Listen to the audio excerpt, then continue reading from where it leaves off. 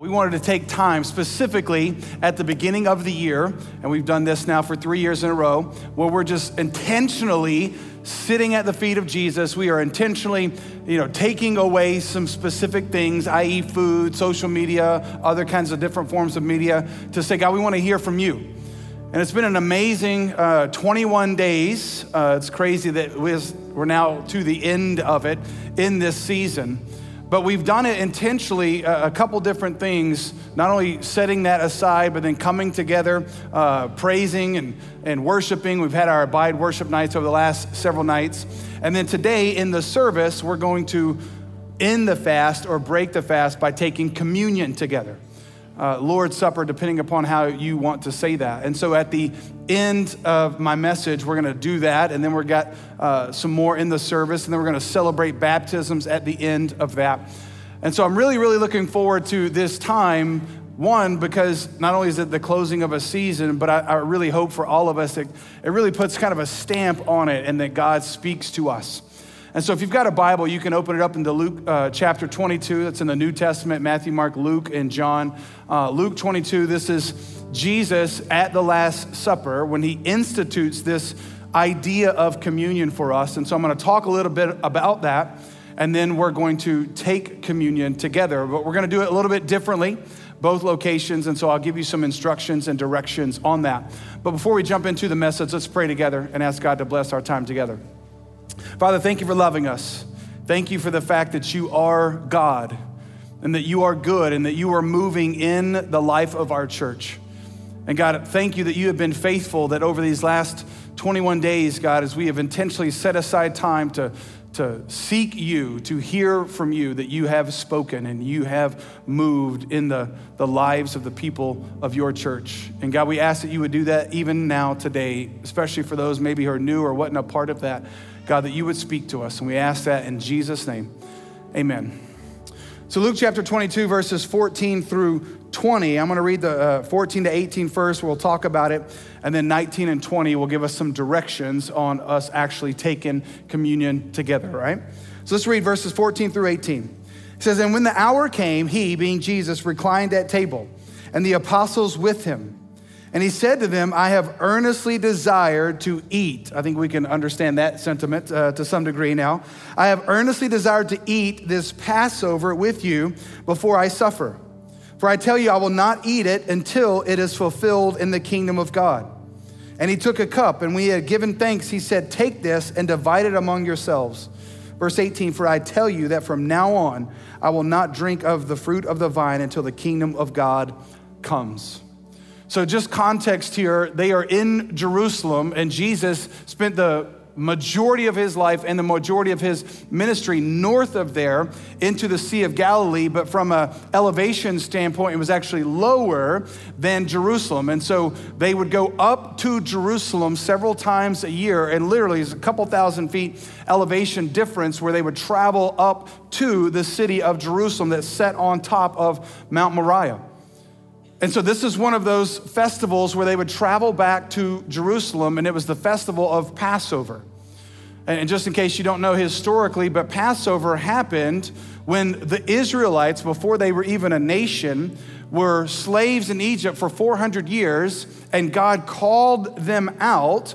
And as he called them out and he was calling them into the promised land, God had to judge sin. And it's a misnomer to think that he just judged the Egyptians' sins. He also judged the Israelites' sins. And so he judged all the sin because God is just. He can't let things go because if he did, he would be unjust. But the story of the Passover is that God judged the Egyptians because they had set a law that killed the Israelite kids. And so God judged them.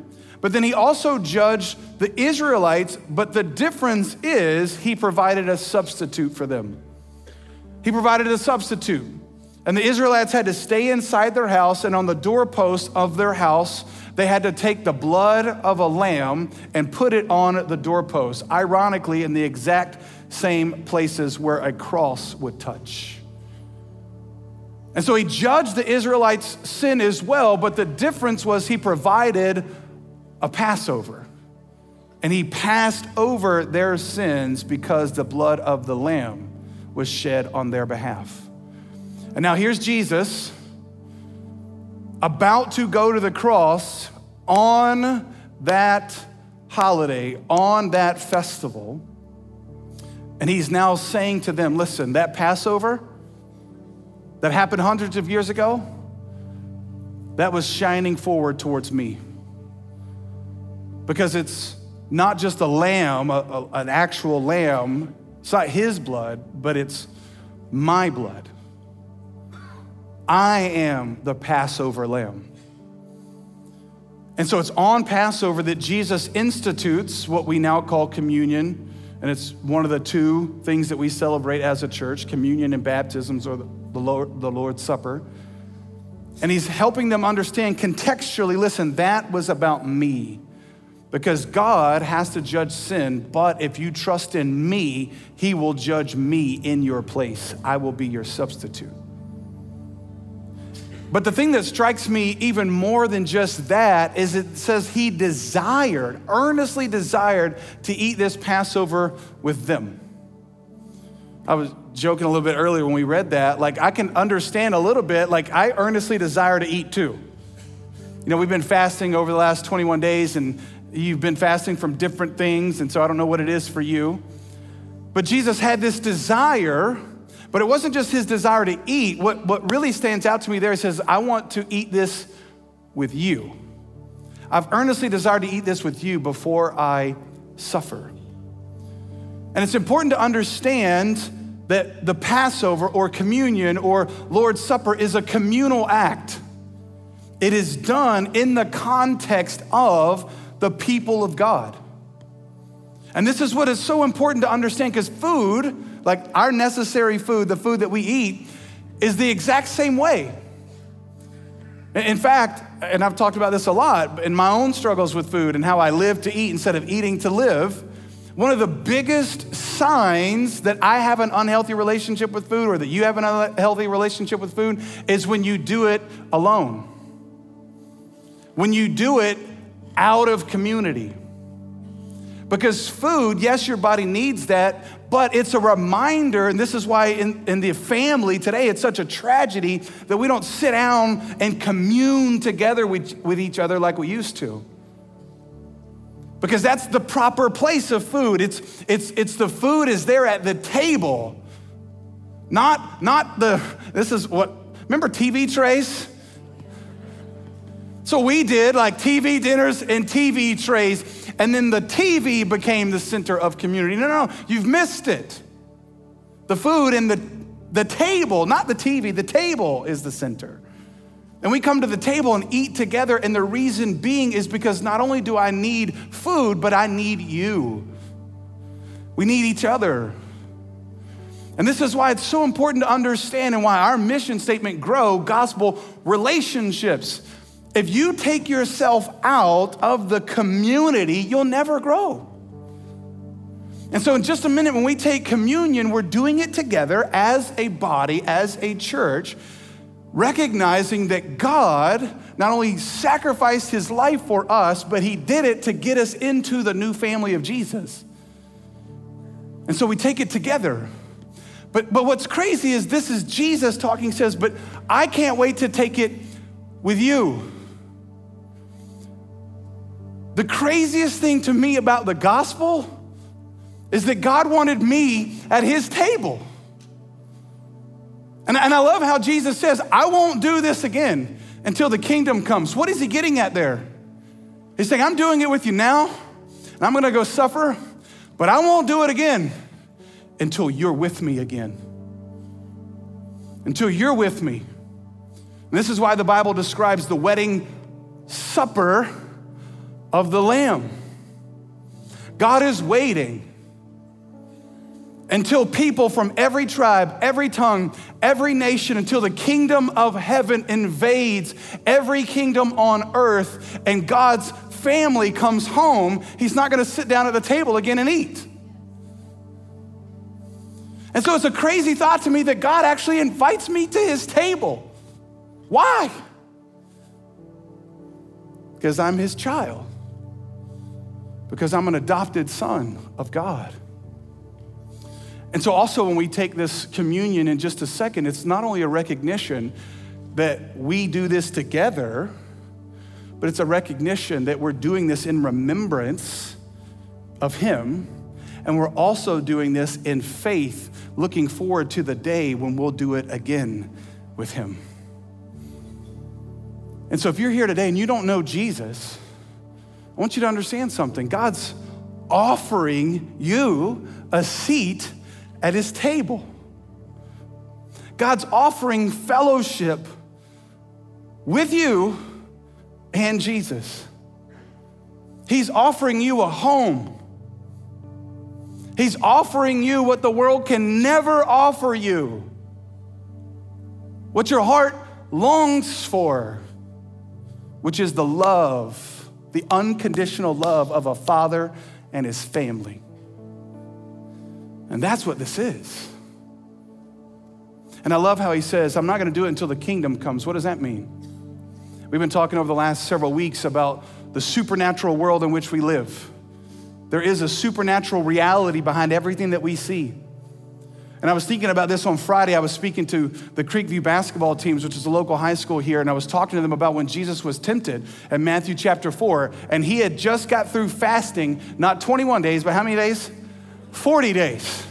Just imagine how hungry that dude was. I mean, hungry. And Satan comes to him. He says, if you're the Son of God, attacking his identity, because God had just affirmed his identity, this is my son, who I love. And now he's saying, if you really are, turn these stones into bread. No, men should not live by bread alone. He continues attacking. Then he says this, I'll give you all the kingdoms of the world if you'll just bow down and worship me. And Jesus quotes Deuteronomy again back to him and says, no, you shall worship the Lord your God and serve him only. Well, how in the world was Satan able to offer Jesus those kingdoms? Because he had authority over them. And what he was offering Jesus was something that Jesus was about to go get, but it required him to suffer. And so Satan was offering him the kingdoms without the suffering. That's always what Satan offers us, the easy road, the shortcut. But Jesus says, no. That's why he says, I desire to eat this with you before I suffer. Why? Because he was saying to them, I'm suffering to get you back. I'm suffering because I want you in my family.